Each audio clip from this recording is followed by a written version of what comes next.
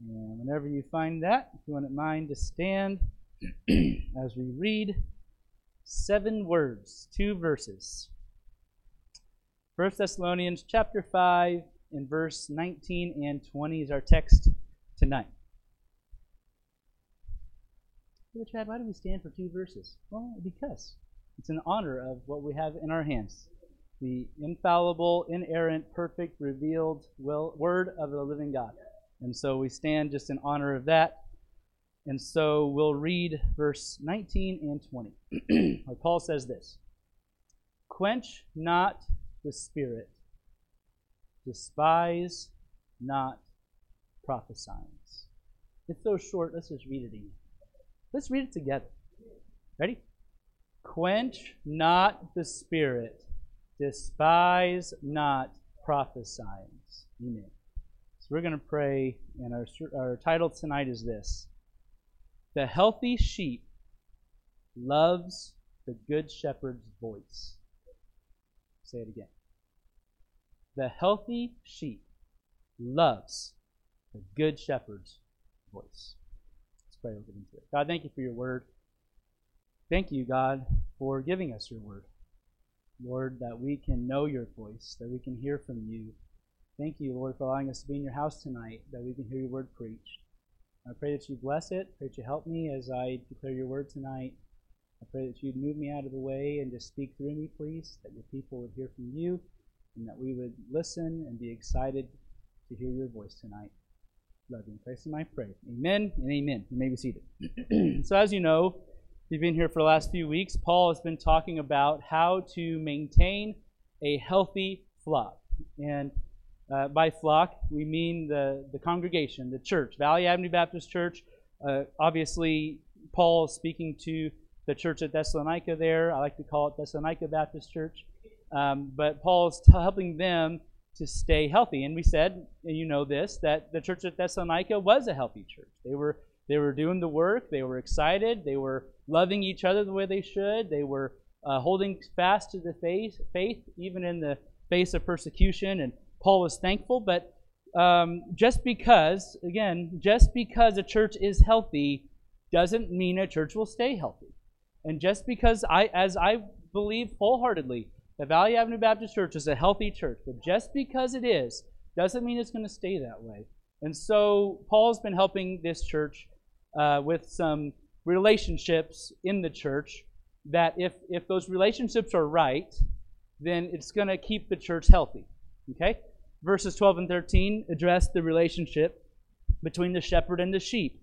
Really, we should say the under shepherd and the sheep, right? The pastor and the church members. And if our church is going to stay healthy, then you and my relationship needs to be right. Verse 14 and 15, Paul addressed the relationship between the sheep and the sheep, how church members can serve one another and keep a relationship with each other that's healthy. That'll go a long way in keeping our church healthy. Verses 16 and 19 we dealt with 2 weeks ago. Last week we kind of took a little bit of a hiatus from our series, but 2 weeks ago we talked about how that Paul addressed the relationship between the sheep and the great shepherd. Remember that? And we talked about how that a church member can keep a healthy walk with God, how they can throughout their life, throughout their daily life, not just on Sundays and Wednesdays, but throughout the week, maintain a healthy walk with God.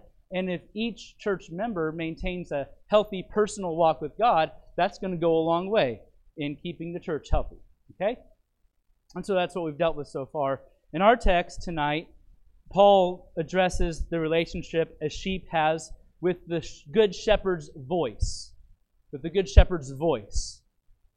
It's a little bit different than last week, but very closely related. But we're looking specifically at the good shepherd's voice and the relationship the sheep has with that. Next week, Lord willing, we're going to see what Paul has to say about the relationship between a sheep and a wolf's voice. There's more than one voice that comes our way. There's more than one person that purports to be a shepherd.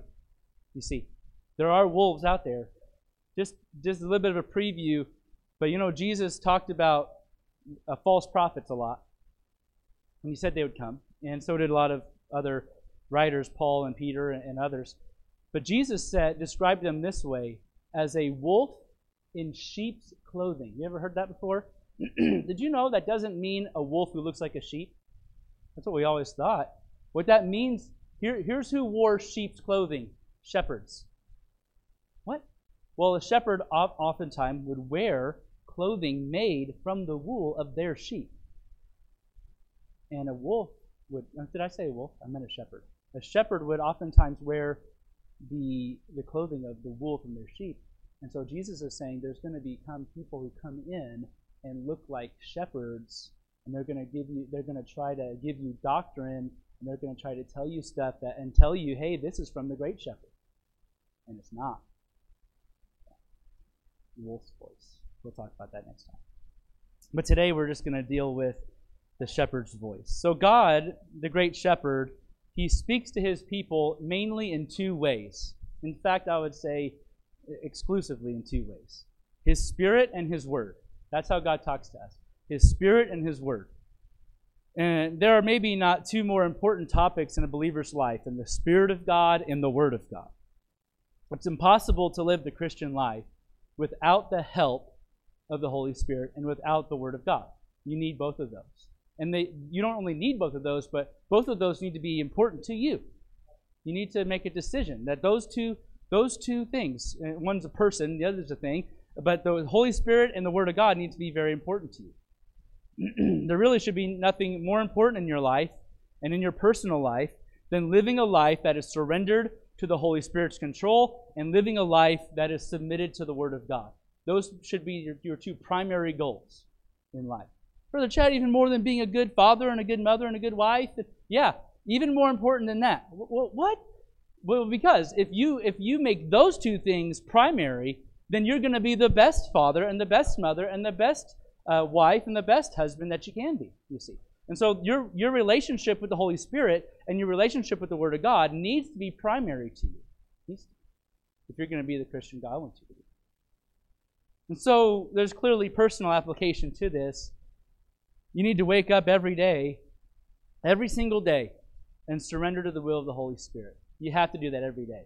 You say, Brother Chad, on Sunday I got right with God and I surrendered to God. Yeah, that's great, but you need to do that again. And again, and again, and again. Paul said, I die daily. He surrenders daily to God. So that's important. You need to be in the Word every day. And so there's obvious personal application to this. But the primary application of our text, as we've seen, is dealing with what happens when we gather together as a church family. Right? We're dealing with the flock. We're dealing with the gathering.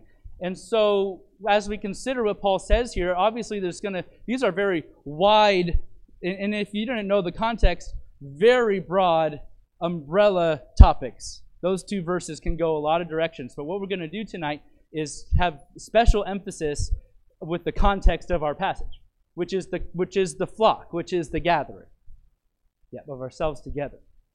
And so what should be most important to us as a church family, as Valley Avenue Baptist Church, is that we are surrendering all that we do to the Spirit of God and to the Word of God. What we do as Valley Avenue Baptist Church, when we meet together, when we fellowship together, when we sing to the Lord, when we hear the preaching of the Word, whatever we do, it needs to be surrendered to what? To the Spirit of God and to the Word of God. Valley Avenue Baptist Church needs to be that way. I will say, though, that a large part of what we do as a church family, a large part of what we actually do practically, will depend on how you're doing this in your personal life. So there's kind of an overlap here. But we're still going to do our best to focus on the church life, okay? Or else we'll just be here for 3 hours. Want to be here for 3 hours? Okay. So, a healthy church member. So we're going to keep it in the context of a church member. So a healthy church member says yes to the Spirit of God. That's number one. A healthy church member says yes to the Spirit of God. Paul said this in verse 19. Quench not the Spirit. So to quench something can refer to really two different things. It can refer to causing something to cease to exist altogether. If you quench a fire and it's gone. Or it can cause for something to cease from functioning, where it's there, but it's not working right. You see? repressing something, such as a passion or an emotion, and it's there, but it's stifled, it's quenched. And obviously, a believer cannot do anything that will cause the Holy Spirit to leave him altogether. A believer cannot do that. When you get saved, God lives in you. The Holy Spirit comes to dwell in you. He comes to stay in you. He seals you to the day of redemption. He's the down payment, the earnest on your soul. He will be with you, and you cannot get rid of him. You're stuck with him. And if you are a believer and you're trying to live a life that goes opposite than the will of God and goes opposite in the Spirit of God, you can do that. You're just going to be miserable. And there's nothing more miserable than a Christian who's trying to live without God, because he can't do it. He's there. Yeah. So you can't make the Spirit go away. It's not going to happen. So then to quench the Spirit in our text then, what he's talking about is repressing the Spirit or suppressing the Spirit. And it's done by resisting him. It's by resisting him. The Spirit is quenched whenever we're not yielding to him. Whenever we're not yielding to the revealed will of God. Simply it's this. Simply stated, it's saying no to God. When we quench the Holy Spirit, we're saying no to God. It's telling God, I am not going to do what you tell me to do. I know you want me to do it. I'm not doing it. Sometimes we just outright say out of rebellion, I'm not doing it. I'm just not going to do it. Sometimes we convince ourselves or we allow the devil to lie to us to say we can't do it, even though God told us to do it. Let me help you. If God told you to do it, you can do it. If you're saved, are you telling me that the Holy Spirit of God's not stronger than your attitude? You can't control your attitude. The Holy Spirit can't help you with that. The Holy Spirit's not as strong as your personality. No. If God tells you to do it, it doesn't matter how you grew up. It doesn't matter what's happened in your life. It doesn't matter what your natural inclinations are. God's stronger than that. And if God told you to do it, then you can do it. But oftentimes we say no for whatever reason. And it results from a lack of surrender. If a believer wants to live a life that's filled with the Spirit, he must yield his body, as it says in Romans 6, yield his body as an instrument of righteousness unto God. In Romans 12, we're not going to turn to all these passages, but Paul goes as far as to beseech them. That's what it says in Romans 12, 1 and 2. I beseech you, brethren. That means I beg you that you would live a life of surrender to God. He's begging the church at Rome. And he says in Romans 12, 1 and 2 that it's only when you do this, it's only when you surrender to God that you'll be able to discern or prove what is the perfect will of God in your life. You are not going to know what God wants you to do until you tell God that you'll do what he wants you to do. This is what it means to surrender to the Spirit. And to do otherwise is to quench the Spirit. And why are you saying all this? Well, because right after that verse in Romans 12, 1 and 2, just a few verses later is when Paul talks about how that the church is a body. And he talks about how every body part in the church needs to do their role. And if every body part in the church is doing what God called them to do, then the church is going to move forward. And so the success of a church and the moving forwardness, I guess you can say, of a church is closely related to whether each church member is surrendered to the Holy Spirit of God or not. Yeah. Paul said in Romans 4 and 5, for as we have many members in one body, and all members have not the same office, so we, being many, are one body in Christ, and every one members of another. We make up the body. We make up the flock. We make up God's vehicle for getting the gospel to Falls City, Nebraska. And if we are not surrendered to the Holy Spirit of God, personally, what we're doing is we're quenching the Spirit, not just in our life, but we're quenching the Spirit in the church's life. And we're stifling the effectiveness of Valley Avenue Baptist Church. Yeah. And to be the church that God wants us to be. If you think about it, why would anybody not surrender to God?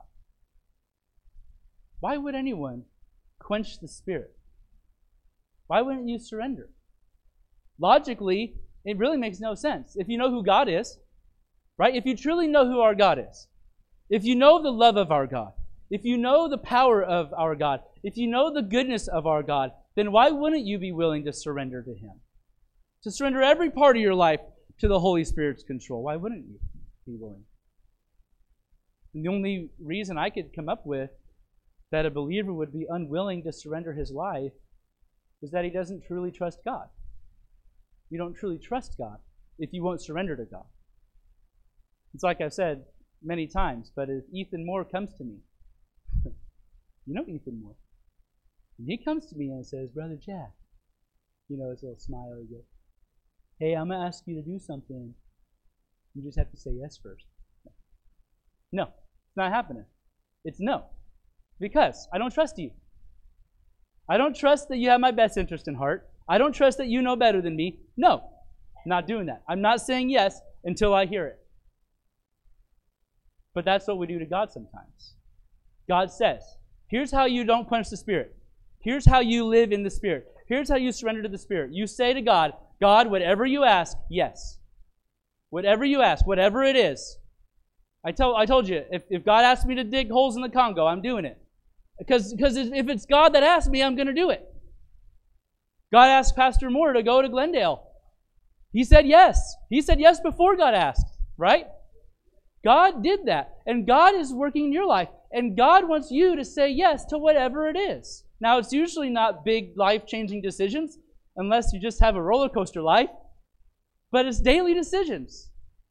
God asks you to be kind to that guy who cut you off. Did you say yes yet? Don't wait until then to say yes. God asks you to be nice to your coworkers. God asks you, like Brother Tim said, to be a witness and testimony. God asks you to do these things. You need to say yes before you get in the situation. That's how you keep yourself from quenching the Spirit. But again, the overlap is there. As if you're refusing to say yes to God in your personal life, it's going to quench your life with God. But it's also going to quench the life of Valley Avenue Baptist Church and the effectiveness of Valley Avenue Baptist Church. And so we need to say yes to God. Yeah. You might say, okay, Pastor, I want to say yes to God. I want to do what He tells me. I want to follow God. But how do I know what He wants me to do? How do I say yes to the Spirit of God? Great question. You guys are awesome. The Holy Spirit, listen, the Holy Spirit always works through the Word of God. He always works through the Word of God. Jesus said, He does not speak of Himself. He always leads through the Word of God. If you want the Spirit, if you want to surrender to the Spirit, and if you want to do what the Spirit says, you need to know what He says. And here's what He says, what the Bible says, always. That's how the Spirit works. His main job is to do this. This is to help you understand the Bible and then to apply it to your life. And that's where it gets different, right? That's where it's different for everybody. Because God doesn't call us all to be missionaries. But God did say to spread the gospel to all nations. And so the Holy Spirit will take the principle of the Word of God and He'll help the one who's going to be called to missions to understand that. And then what He'll do is He'll apply that to his life and say, God wants us to take the gospel to all nations. And by the way, that means I want you to go to Germany or to England or to Sri Lanka or to wherever that God calls them. But what happens is the Spirit takes the Word of God and He applies it to the Christian. That's what He does. He doesn't just tell you, take 3 steps this way and 2 steps that way and dig and you'll find water. That's not how He works. He works through the Word of God. That's what He does. And so personally, each member needs to be in the Word of God. That's what that means. You need to be in the Word of God. You need to surrender to the Holy Spirit by willing to do what He speaks to you about. Don't just read the Word of God every day. First, say yes. Then read the Bible. And you just watch how it comes alive. That's what happens. That's what needs to happen in your personal devotions. Every single day, you get up, you pray to God. You say, God, I'm an idiot. I need your help. You say, God, whatever you want me to do today, it's yes. And then you read the Word of God, and He speaks to you, and you've already said yes. And you make some decisions. That's the personal life of a believer. But that's exactly what needs to happen when we come together as a church family. Well, how do we hear the preaching? I gave it away already. How do we hear the Word of God when we're together as a church family? The preaching. Yeah. So when we come to church, we need to come, listen, already surrendered to say yes to whatever He speaks to us about. How does He speak to us? Through His Word. And when we hear the Word of God preached, the Holy Spirit will take the Word preached and He'll apply it to your life. And it's not a big deal because you've already said yes. And then you come and do what He said. Or you kneel at your chair and do what He said. Or you bow your head and promise that you're going to do what He said. But you've surrendered before you ever got here. You see? So don't quench the Spirit. Yeah. And that brings us to our next verse, verse 20, where he says, despise not prophesying. A healthy church member, listen, says yes to God, and a healthy church member gets excited about the preaching of the Word. Excited. The preaching of the Word should make you excited. Paul said, despise not prophesying. Prophesying has always been an incredibly important part of God's plan from the beginning. Prophesying. And sometimes we think of prophesying as telling the future. I will be a prophet and I will tell you. And that's why, everyone who guessed that our daughters were girls, that I was a prophet. And that's how we think of prophesying, because they are all girls. And, if we ever have another one, you could probably just assume it's going to be a girl. That's just the lot in life that I'm in. But anyways, that's how we sometimes think of prophesying, but that's not really what it is. No doubt, revealing the future is part of prophesying. Because God is the only one who can tell the future. Okay, so what are you saying? So fundamentally, prophesying, when you see prophesying in the Bible, it simply means to declare what God has said. God's the only one who knows the future, and so if someone tells the future and it comes true, probably God told them that. You see? But telling the future is not the only way prophesying happens. To prophesy is simply to be a mouthpiece for God. That's what it means to prophesy. It means to hear a message from God and deliver it to His people. Before the Word of God was fully written, God would choose out a man to be His prophet. Right? He would choose out a prophet. The Old Testament prophets would hear a message directly from God and then say something like this: thus saith the Lord. Or, now hear the word of the Lord. Right? That's what a prophet says. Why? Because a prophet who is prophesying is not saying his message, he's saying the message he got from God and prophesying. Following? In fact, everything we have in the Old Testament is a result of God revealing His Word to a man of God who would then write it down. And that's what we have. 2 Peter 1:21 says that knowing this first, that no prophecy of the Scripture is of any private interpretation. Why? For the prophecy came not in old time by the will of man, but holy men of God spake as they were moved by the Holy Ghost. You see? And so what we have here is prophecy of Scripture. That's prophecy of Scripture. And when we have prophesyings, that's a verbal declaration of God's Word. The Scripture is written down, God's Word. Prophesyings are verbal declarations of what God has said. Doing good? I know it's midweek and we're all a little tired. Are we doing good? Right. And so that's how we got our Old Testament. And then when Christ came to earth, He fulfilled the Old Testament, the Old Covenant.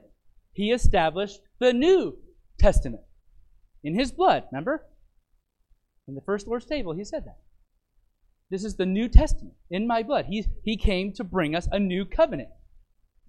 And He taught that new covenant, that New Testament, to His apostles. An apostle means, what that word means, is someone who is sent with a message. And so Christ gave them His message, and they went out and proclaimed His message, which was new revelation, right? It's a New Testament. And they declared it, and they wrote it down, and now we have the New Testament. You doing all right? Yeah. So now we have the completed Word of God. There's no more need for new revelation. There will never be any more revelation. There will never be another prophet like the Old Testament prophets. There will never be another apostle like the New Testament apostles. That is done. It is completed. We have the complete and perfect, inerrant Word of God that we stood for to read. This is the very Word of God. God has already revealed all that He will reveal through the Word of God. And so, does that mean that prophesying is over? No, not at all. We can, and we still do, proclaim the Word of God. That's prophesying. The man of God still has the ability to hear the direct Word of God and then deliver God's message to God's people. It's what Paul told Timothy to do in 2 Timothy 4:2. Preach the Word. That's prophesying. Be instant in season, out of season, reprove, rebuke, exhort with all long-suffering and doctrine. And so as the pastor of that church at Ephesus, of Ephesus Baptist Church, Pastor Timothy was called to do what? Primarily, preach the Word. Yeah. Study to show himself approved. Rightly divide the word of truth. Get a message from God and give it to His people. That was what he was called to do. He was called to reprove, to rebuke, to exhort the people of God. How? With the Word of God. Prophesying. And as he opened the Word of God and proclaimed the Word of God to God's people, he was prophesying. And as the pastor of Valley Avenue Baptist Church, I am called primarily to preach the Word. Not preach about the Word, to preach the Word, to open it up and explain it and declare it to you. That's my job. I'm called to receive a message from God and deliver it to His people. It's not the same as the Old Testament prophets. It's not the same as the apostles. I don't receive direct, new, special revelation from God. God has already given us His complete revelation. But my job is this, to labor in the Word, to study, to show myself approved, to rightly divide the Scripture, and then deliver it to you. That's my job. I love it. And so when the book is opened and it's proclaimed from this pulpit, it is what we're talking about in 1 Thessalonians chapter 5 and verse 20, when Paul said, despise not prophesying. This is prophesying. What's happening right now is prophesying. What's happening when we have a guest preacher, when we have revival meetings, it's prophesying. What happens when Brother Tim and Brother Josh get behind this pulpit and declare the Word of God? It's prophesying. And it's been the plan of God to speak to His people in a major way through prophesying. It's been that way from the beginning, and it's still that way. And God is very clear in our passage when He inspired Paul to write these words. Despise not prophesying. To despise doesn't mean what we think immediately. To hate it or loathe it. You might be saying, oh, I'm good. I do not hate preaching. That's not really what it's talking about. To despise means to think little of something. That's what it means. It means to not esteem something as valuable. You see? And so we need to, as God's people, myself included, actually in a lot of ways, especially me and Brother Tim and Brother Josh, when we declare the Word of God, we better take it serious. But we need to be careful not to despise or think little of the preaching of the Word of God. We need to take the preaching of the Word seriously. We need to highly value the preaching of the Word of God. As preachers, Brother Tim and Brother Josh, we need to take seriously, we need to highly value what God has called us to do when we get behind this pulpit. It's not to be taken lightly. We need to be careful when we say, thus saith the Lord, that what we said is actually from the Lord. Yeah, it's very important. It's not to be taken lightly. In the Old Testament, prophets were eaten if they said that. I don't know if I want that, but maybe I do. It'll keep me right. But it's a high calling. It's not to be taken lightly. When you declare from behind the pulpit, Brother Eric, when you preach, it's not something to be taken lightly as we declare the Word of God. But listen, Preachers are not the only ones who are commanded to highly value preaching. In fact, the main context of this is the flock. And God commands us all to despise not prophesying. God commands us all to be excited about the preaching of the word. Not just show up because you have to. Not just show up because you're going to be hounded by the pastor or Brother Tim or somebody else, but because you're excited. We're commanded to be excited. Well, how can you tell me to be excited? Because you get to choose what you're excited about. You get to choose what's important to you. And God commands His people to be excited when the Word of God, the Word of the living God, is open and explained. God's people are commanded to be excited. It's sad that we need to be commanded about that. But it is true that we're commanded about that. You know why we're commanded about that? Because we're tempted to not make it a big deal to earn our life. We're tempted to not make it a very big deal. Well, I think you guys make church too important. I've heard that. Why do you guys have church 4 times a week? Don't you think that's a little excessive? Why do you guys make such a big deal about being here every time the doors are open? Now, I'm preaching on Wednesday night, and I'm preaching to the ones that are mostly here every time the doors are open. I understand that, but that's still the explanation of the text, and I have to say it. The reason that we say that to be here every time the doors are open, it's because of what happens when we open the doors. I'm not the one who elevated preaching. I'm not the one that commanded that you not to despise prophesying. I'm not the one who said the preaching of the cross is to them that perish. I'm sorry, nobody said that. The preaching of the cross is to them that perish foolishness. But listen, unto us which are saved is the power of God. Preaching. I'm not the one who said it pleased God by the foolishness of preaching to save them that believe. I'm not the one who said that preaching is a demonstration of the Spirit and of power. I'm not the one that said that God in due times manifested His Word through preaching. God said that. It is God who has throughout the ages chosen to make the declaration of His Word of the utmost importance. It's always been that way. You'd be hard-pressed to find anything in the Word of God that God values higher than the preaching of His Word. You'd be hard-pressed. Now, there's plenty of stuff that's as important, but I would contend I can't find anything that's more important to God. You see. It is through the preaching of the Word that the lost come to know God. It's through the preaching of the Word that the child of God is reproved and rebuked and exhorted and corrected. It's through the preaching of the Word that man is faced with the reality of their sin and given an opportunity to be made right with God. God places a high value. God does. Our Creator places a high value on the preaching of the Word. And Paul warns us, be careful not to place a low value on the preaching of the Word. As long as God allows me to pastor here, Valley Avenue Baptist Church will place a heavy emphasis and a heavy importance on the preaching of the Word of God. And I'm going to lead the members to do the same thing. I'm going to tell you over and over again, you need the preaching of the Word of God. Not only do you need it, but you need to make it important to you. You need to make it something that's primary in your life. Why do I say all that? Because God said that. He told me to tell you.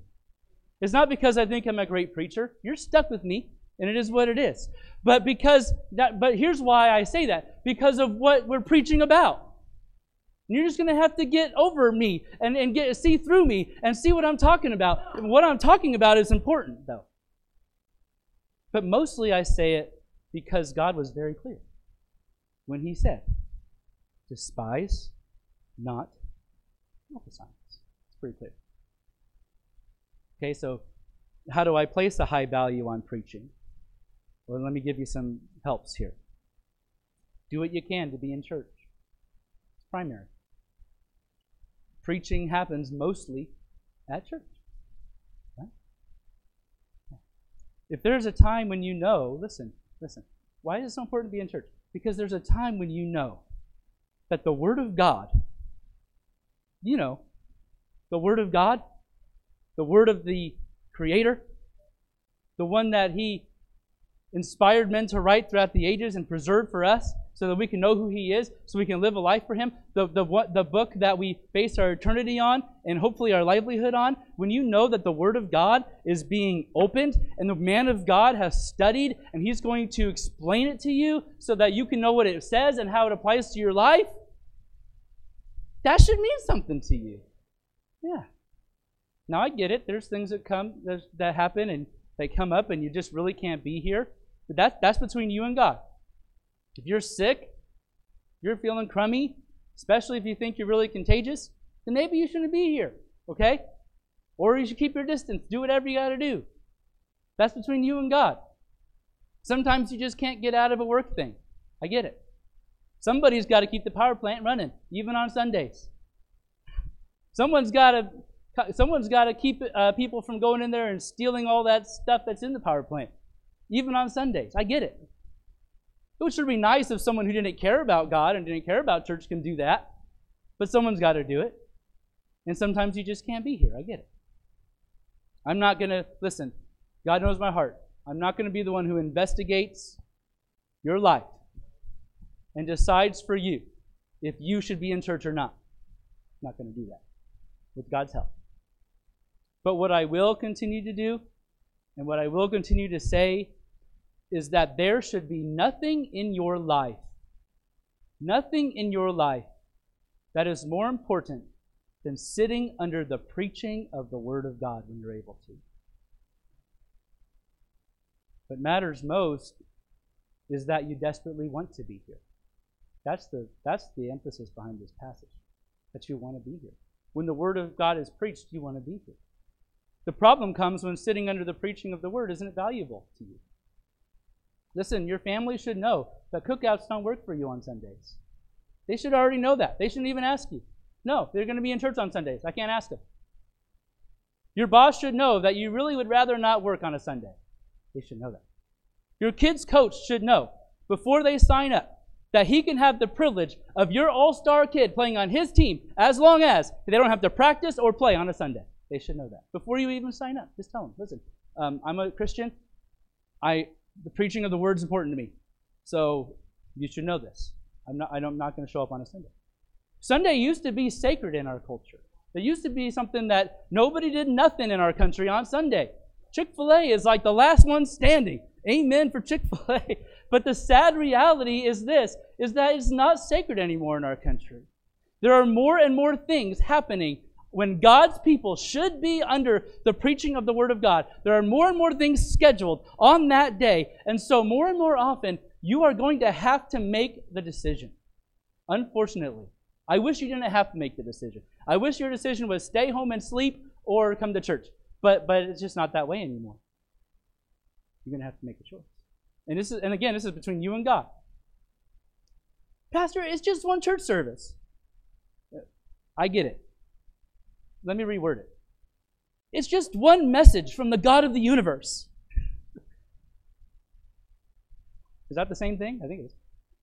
I only choose other things over hearing God's voice every once in a while. You see?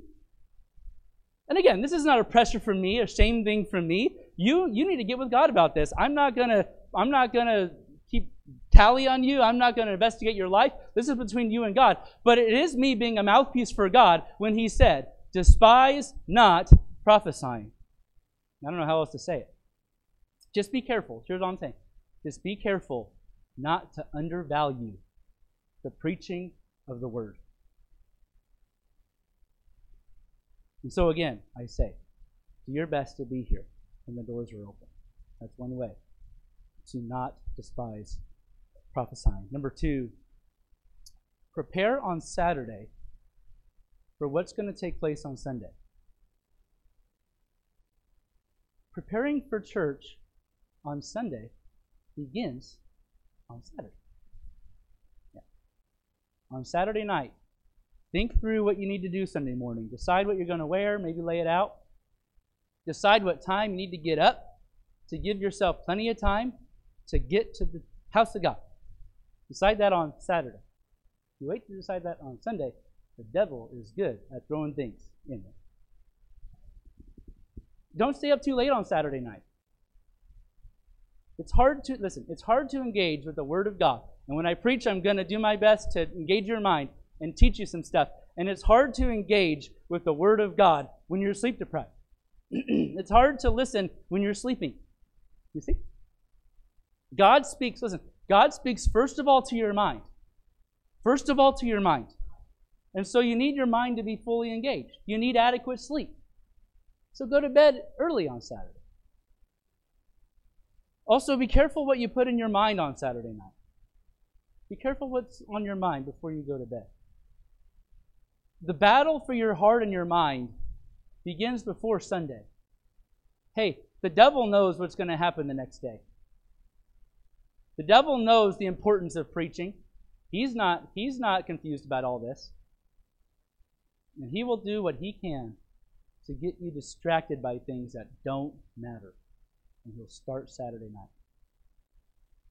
And it's going to be hard for you to wake up ready to hear the Word of God when you fell asleep to a horror movie. Just saying. And it's not just that. Be careful what's in your mind before you go to bed. How about this? Begin preparing your heart to hear from God on Saturday night. I'm an expository preacher, and so for the most part, here's what I do. I preach through books. I'm in Luke chapter 4. And so you pretty much know where I'm going to be. So maybe just take some time and read the passage on Saturday night. That'd be a good idea. Read through it. See what's going on. Be ready. Make it so where Sunday morning's not the first time you've ever heard those verses read. You know? That'll help. Yeah. Pray and ask God to soften your heart. Ask Him to help you get adequate rest so that you can hear from Him in the morning. Pastor, this all seems a little overboard, don't you think? Not if you value preaching the way God values preaching. I'm just trying to help you not despise prophesying. And listen, you'll be surprised how much you get out of church if you take it seriously. And you start preparing Saturday night for what's going to take place Sunday morning. You have kids, get them excited about church. Hey kids, guess what tomorrow is? Church! Yeah! We do that. Whenever I get a suit on, Kara's like, Daddy, we going to church? I said, yep. And Mila? Yep. And Nora and Mommy? Yep. We're going to church. They're pumped about it. You know why? Because kids will get excited about it if you're excited about it. But if you're like, all right, guys, we gotta get up and it's 9:15. Hurry. Get your stuff on. We have to go to church because if we don't, we're going to get in trouble by the pastor. No, they're not going to be pumped about church that way. But if you're excited about church and you made a big deal about it, they'll go. Your kids will. I'm just trying to help you see. Preaching is important. Yeah. Sometimes we know that and we say that, but it's easy to not be intentional about it. Not be intentional about giving preaching the place it deserves in our life. Nothing should be more important to us than hearing the Good Shepherd's voice. And God has chosen, the Good Shepherd has chosen, by the foolishness of preaching, to be a primary way to hear His voice. And God takes it seriously. God places a high value on the preaching of the Word, and so should we. And so a healthy sheep loves to hear the Good Shepherd's voice. Let's pray. God, thank you for your Word. Thank you for the preaching of your Word, and even as I think back on my life, and God, really every major decision I've ever made has been a result of the preaching of your Word. So thankful for it. Thank you for guiding me that way. Thank you for my pastor growing up. And thank you for Pastor Gaddis at Southwest Baptist Church in Oklahoma City. And thank you for Pastor Ben Moore. And Lord, just the preaching of your Word consistently in my life for the last 30 plus years. God, I'm so thankful for it. Help us all, Lord, to value that the way you do. Help us, God, to avoid the trap of despising prophesying, of thinking little of church, of thinking little of preaching. Help us, God, to make it important like you want us to. And then just watch as you use the man of God and the word of God to Lord, grow and direct our lives. We love you. Christ, and I pray. Amen. Let's stand together.